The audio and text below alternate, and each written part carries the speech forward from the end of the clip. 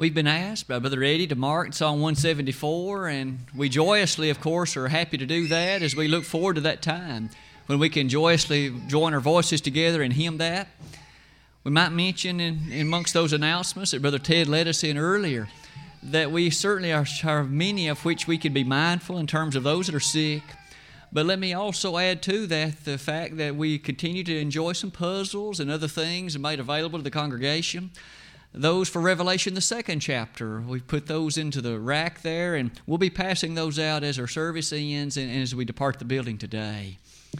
Let's continue to think about that study of the Revelation, and also tonight we will look into the 2nd chapter of the Revelation during the course of our sermon this evening. So let me invite each of us to come back as we look at some of those 7 churches of Asia and try to notice the means by which we can still learn valuable and needed lessons today about the behavior of those 7 churches so that you and I can learn from their mistakes and also to not, of course, make those same mistakes. This morning, as you might have noted in the lesson title in the bulletin, we shall in fact give some consideration to the matter of modest dress. As you might have noted, we began somewhat briefly a series of lessons some 2 weeks ago in which we chose to turn attention to some of those cultural features and matters that we each are called upon to face rather dramatically and rather often. Things that the world often sees no difficulty with, sees no problem with, but yet from the Word of God we appreciate that there must be some concern and there must be some thought.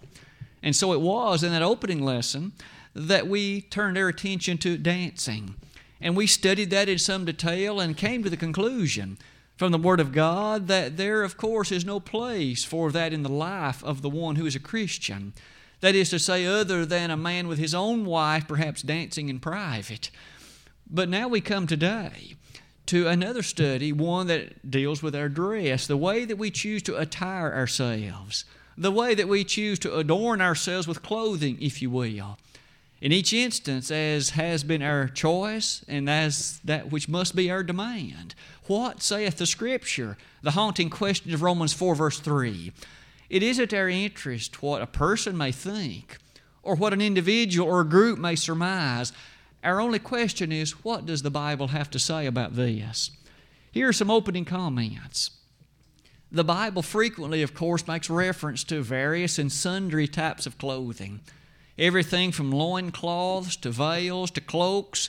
And as we give thought to the way in which the context leads us to appreciate them, often there is some interesting things to be said. In fact, even John the Baptist adorned himself, did he not, in a garment of camel's hair and also a leather girdle. That statement of Matthew chapter 3, verses 3 and 4, tell us that even John had dressed in a way that was perhaps not unusual for a person living out far removed from the city, but yet those in the city dressed far differently. That leads me to make these comments at the bottom. Clothing clearly varies dramatically from one culture and place in the world to another. Those living in the jungles of Africa would dress very differently than you and I do here in the state of Tennessee. Our question is not that which relates to culture. Our question far more powerfully is this. Are there principles revealed and set forth in the Word of God that in fact are binding any and everywhere, no matter where a person may live, such principles being that which states powerfully how a person should or should not dress? It'll be our goal this morning in the moments allotted to us to give some thought to what does the Bible say about dress. As we begin that study, here's some information about the human body that is very vital. Because after all, that clothing that one chooses to wear or not to wear as the case may be, clearly has reference to the human body, the human frame. Isn't it true that human body is an absolute masterpiece from almost every conceivable angle? From an engineering standpoint, it's truly remarkable. Any person who has studied that matter of engineering knows that with the movement of the shoulder, the movement at the elbow, the movement at the wrist and fingers, one has full three-dimensional capability of motion, and an engineer finds that remarkable. That person who's interested in optics would find to this day the characteristics of the human eye to be truly astounding. Even a study of it, at one point, was one of the strongest elements that began to bring Charles Darwin to realize there's something wrong with evolution. Beyond that, there's the character of the brain that, of course, controls it all and allows movement of those muscles and the features of the body so that that which is wished can be accomplished. All the while, it's certainly fair to say that that human body, as we've described it, brings us to this point. It is the result of the creative genius, of course, of the God of heaven. Far from any result of evolution, far from any matter of happenstance or haphazard characteristic, it is the fact that the psalmist said, I will praise Thee, for I am fearfully and wonderfully made. Marvelous are Thy works, and that my soul knoweth right well. Psalm 139, verse 14. In Genesis 2:7, in the realization of the creation, we find there, and the Lord God formed man of the dust of the ground and breathed into his nostrils the breath of life, and man became a living soul. That statement of Genesis 2:7 then reminds us that it is God who fashioned that body, made it with its capability and its variety, and that now asks us to ponder this. What about the viewing of it? If you will, its presentation in public ways.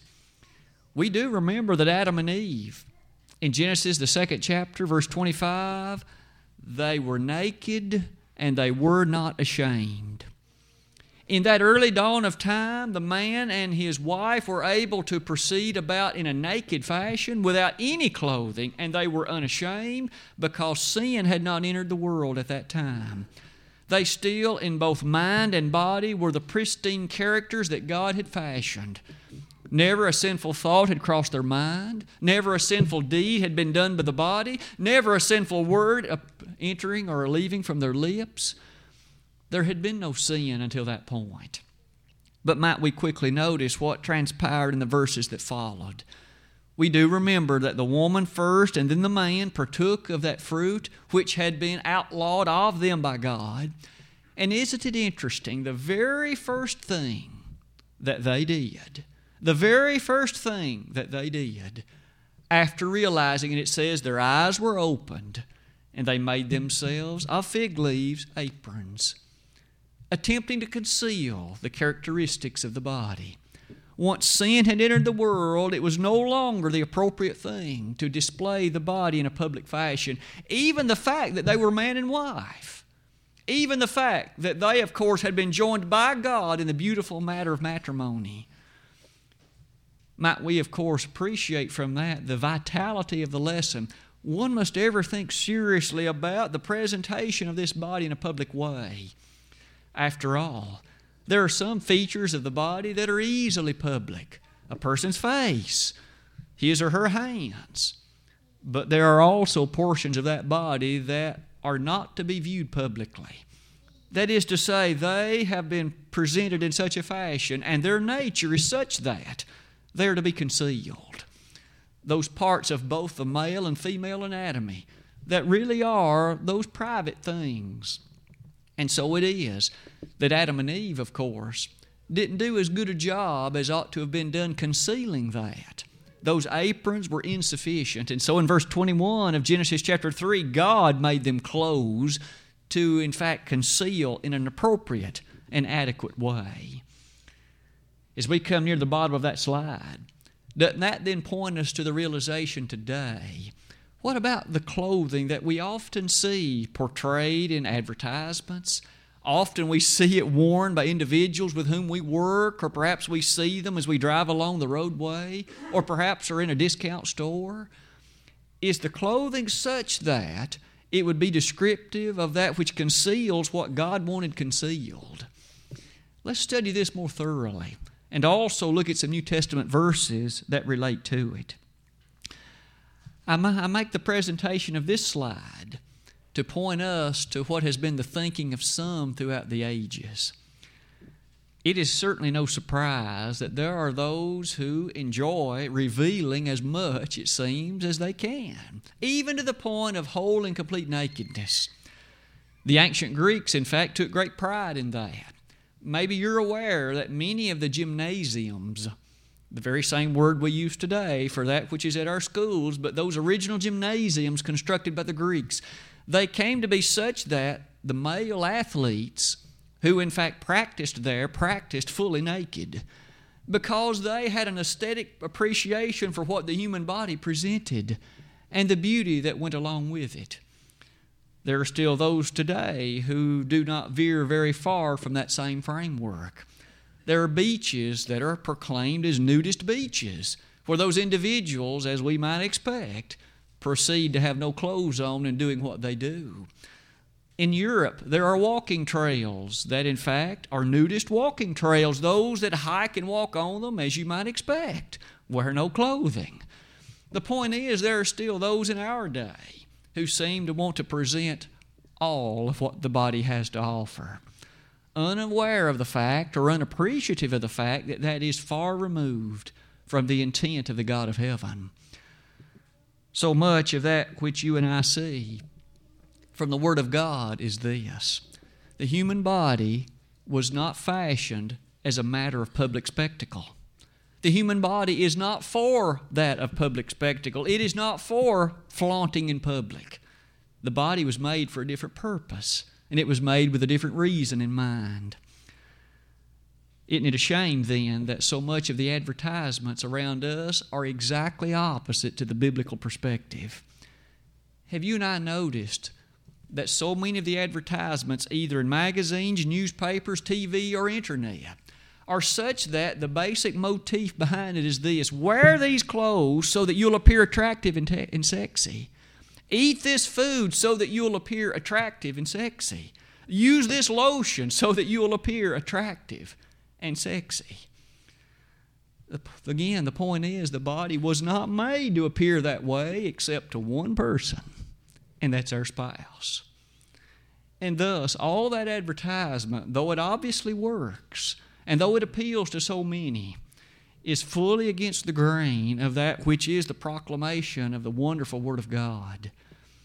For that reason, let's look into the 6th chapter of 1 Corinthians this morning, in what time that remains, giving some focus to a few of the verses to be found in it, as we listen to what is the body made for, and what is to be noted as it relates to these matters of dress modestly. I've listed some of the features beginning in 1 Corinthians 6. We'll not read the entirety of that chapter, but suffice it to say the church in Corinth faced some problems, and we have noted those in times past in our studies.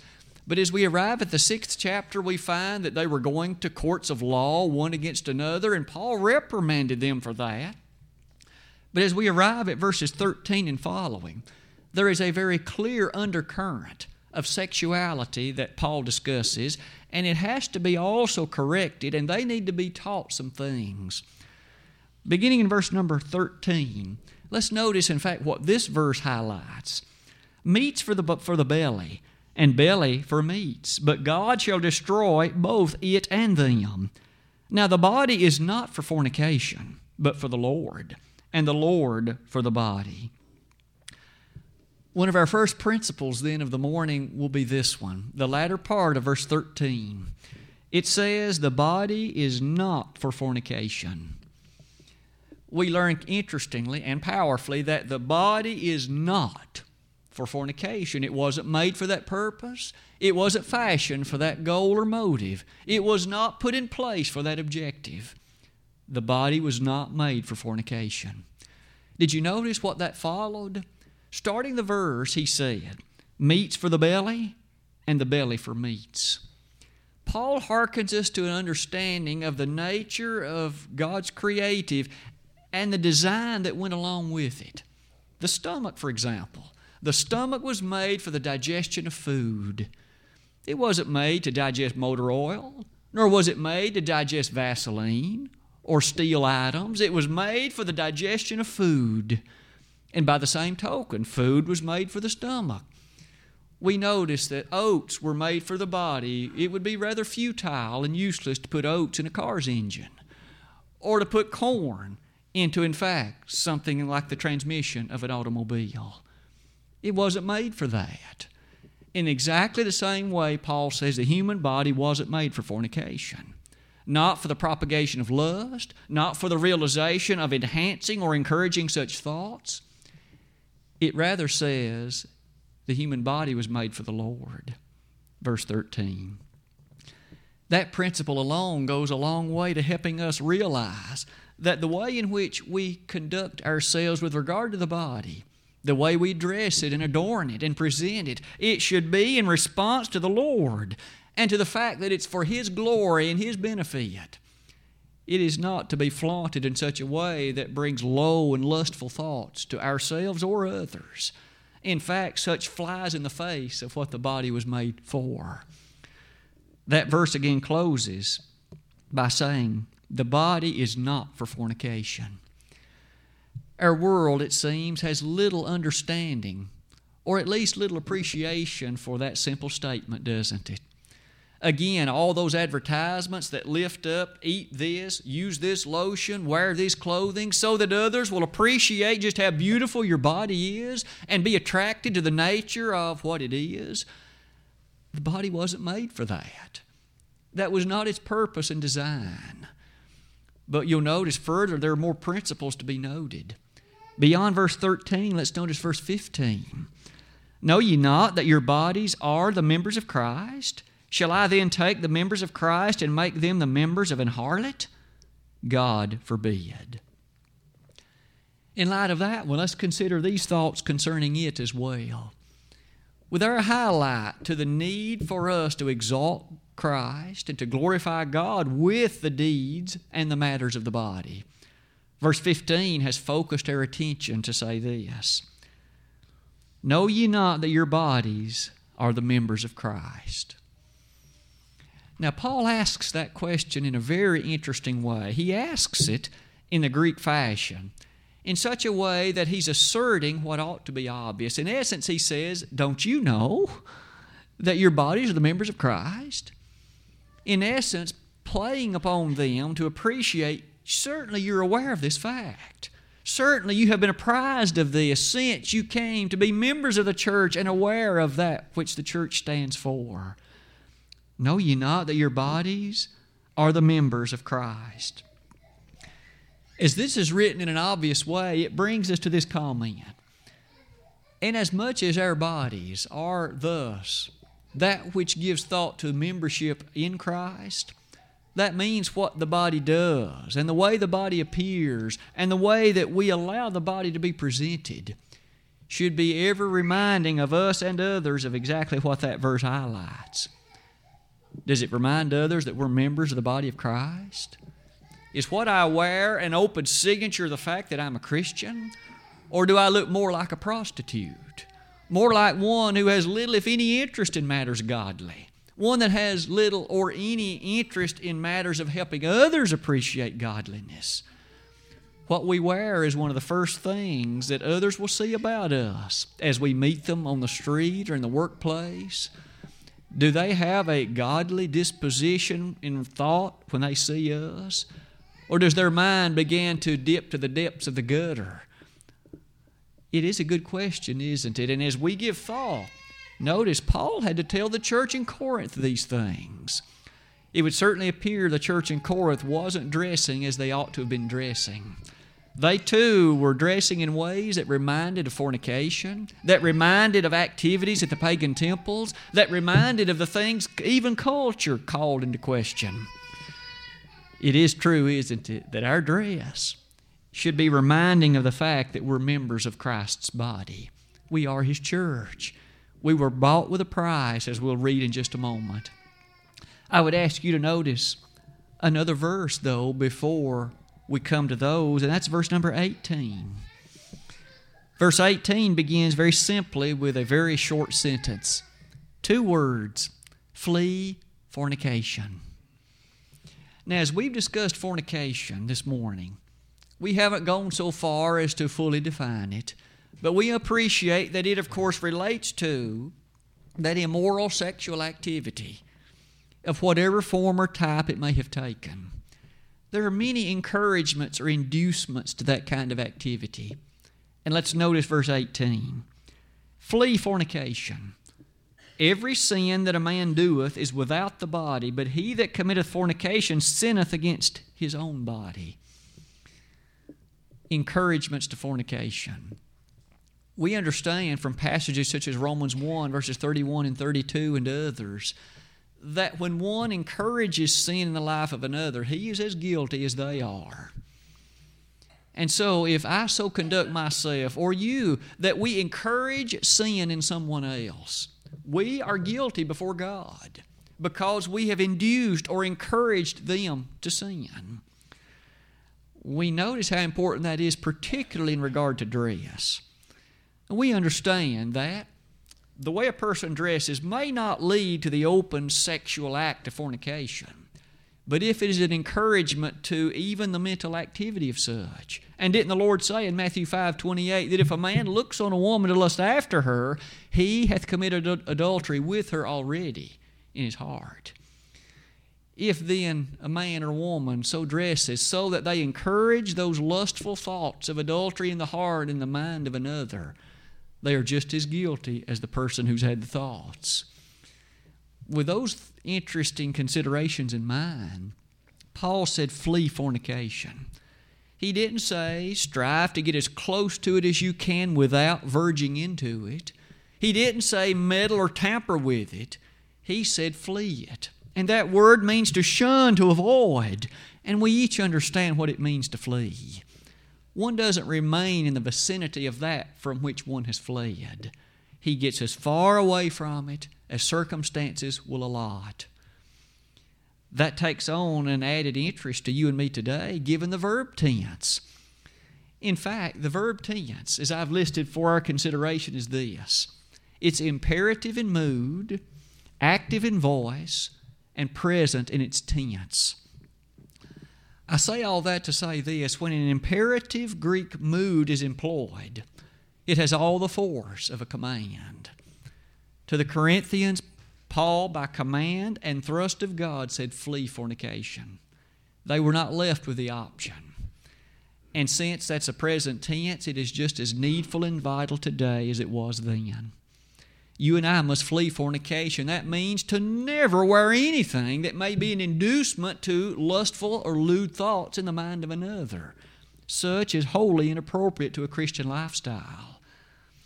Isn't it sad then to notice what a war we wage given the culture in which we live?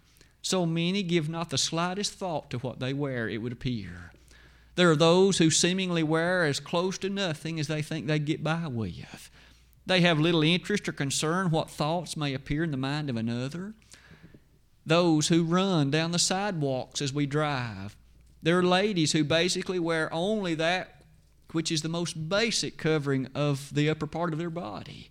Men and women alike wear shorts that conceal as mightily little of the lower part of the body as possible. And they seemingly have no interest in doing anything else. It is a tragedy of gigantic proportion, isn't it? And here we're told to flee fornication, to remain completely removed and distant from it. It is to be noted how that leads us to verses 19 and 20, the last two verses in the chapter. Those that might well serve as our lesson text. What? Paul said. Know ye not that your body is the temple of the Holy Ghost which is in you, which ye have of God, and ye are not your own? For ye are bought with a price. Therefore glorify God in your body and in your spirit, which are God's. Isn't it amazing the questions then that come to us in light of those concluding remarks? In many ways, those summarize the thrust of the last half of that chapter. As you give some thought to these remarks concerning them, might we notice again that Paul asks that question in a way that asserts what they ought to have known. Do you not know, verse 19, that your body is the temple of the Holy Ghost? As Christians, the Holy Ghost through the Word dwells in us. Does what I wear and what you wear manifest that truth? If there is disharmony, if there's disunity between them, if what we wear, in fact, does not bear the earmarks and the rightful character of that indwelling of the Spirit through the Word, then there's obviously a problem. And it's not with the Holy Spirit. It's with our choice of conduct, isn't it? And our choice of attire that we wear. It is to be noted too, verse 19 says, "You are bought with a price." As Christians, we come then to this rather amazing thought. As Christians, Christ bought us. He purchased His church, and we're parts of it. We've been bought with a price, and therefore, since He owns us, it's His decision what we wear, not ours. What has He dictated? That the attire should be that which doesn't flaunt the body.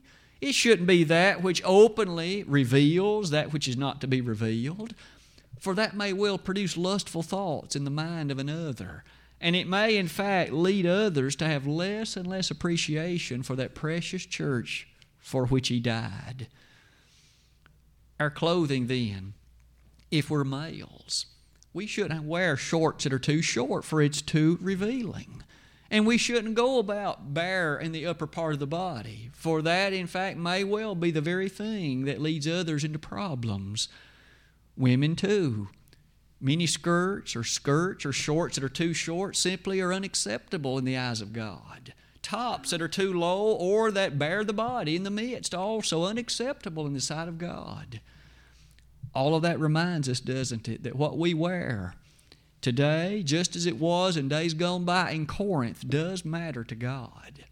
He's watching everything that we wear. Sometimes we note today that clothing is highlighted as a matter of personal choice. Many youngsters, when they reach the teenage years, they want the right and the independent nature of selecting what they want to wear. Sometimes they see it as a statement of their personal independence. We as parents must be cautious. As long as they choose that which is modest and that which is appropriate, there isn't any problem. But when they select things that would be inappropriate or unbecoming of a person interested in matters godly, then we would have to step in and give them some counsel or advice, perhaps even command to choose something else to wear. All of that reminds us that what we wear, again, is significant.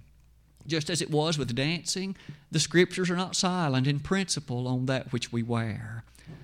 To the women, and thus in principle to many others in 1 Timothy chapter 2, beginning in verses 8 and following, we learn that dress is to be modest, with shamefacedness and with sobriety, meaning that it must be that which is, again, concealing of that which is to be concealed, but it must also be appropriate in that it presents the kind of thing appropriate for a Christian to wear. It is with that in mind today. We come near the close of this lesson in which we can ask, is our life, be it related to clothing or otherwise, a stamp of approval with regard to what the Bible has taught? When others see you and me and that which we wear, do they see a person who stands for the truth? A person whose clothing, in fact, is an admonishment to think on things that are true and honest and pure and just and lovely and of good report? Philippians 4:8. Or clothing that ventures on the questionable, clothing that ventures upon the hallucinations and the imagination of the mind to wonder what little may not be concealed. It is a good question, isn't it?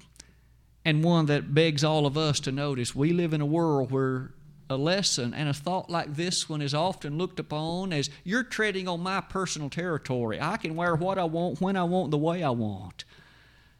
May each of us be reminded, not so for the Christian, for we've been bought with a price. God has the right to dictate what you and I wear. He sent His Son to die for us, and that He did. And so does your body and mine, and that which we use to clothe it. Is it a recognition of the fact the body isn't for fornication? Those thoughts lead us, in conclusion, to this. Abstain from all appearance of evil, and these 5 lessons have come our way. The body isn't for fornication. The body is the member of Christ. We're commanded to flee fornication. And certainly we're bought with a price. And as such, we should glorify God in the body. Do you and I do that? We are aware that many around us choose not to, but that mustn't deter us. We must, with determination and resolve, choose to so wear clothing that glorifies God by what it covers and also glorifies God by the message it sends. Today, do you and I need to examine ourselves whether we're in the faith? And the answer is yes. 2 Corinthians 13:5. It might be there's one or more in the audience today who, in light of clothing or otherwise, has come to realize things in the body have not been for you as they ought to have been. The plan of salvation is certainly given, and if you've at once been a faithful Christian, but you realize that today there are issues in your life of which others are aware, and you'd like to make that right today, it would be a marvelous day of rejoicing, not only for us, for you, but also for the angels in heaven. Luke 13, verses 5 to 8. Today, could we be of assistance in praying for you? We'd be happy to do it. We would only ask that you make a public statement in light of that of which you're repenting, and confess that, of course, before God, and we'll pray for your forgiveness. If you have never become a Christian, today's the day to start. Today is the day of salvation, verse 2 of 2 Corinthians 6.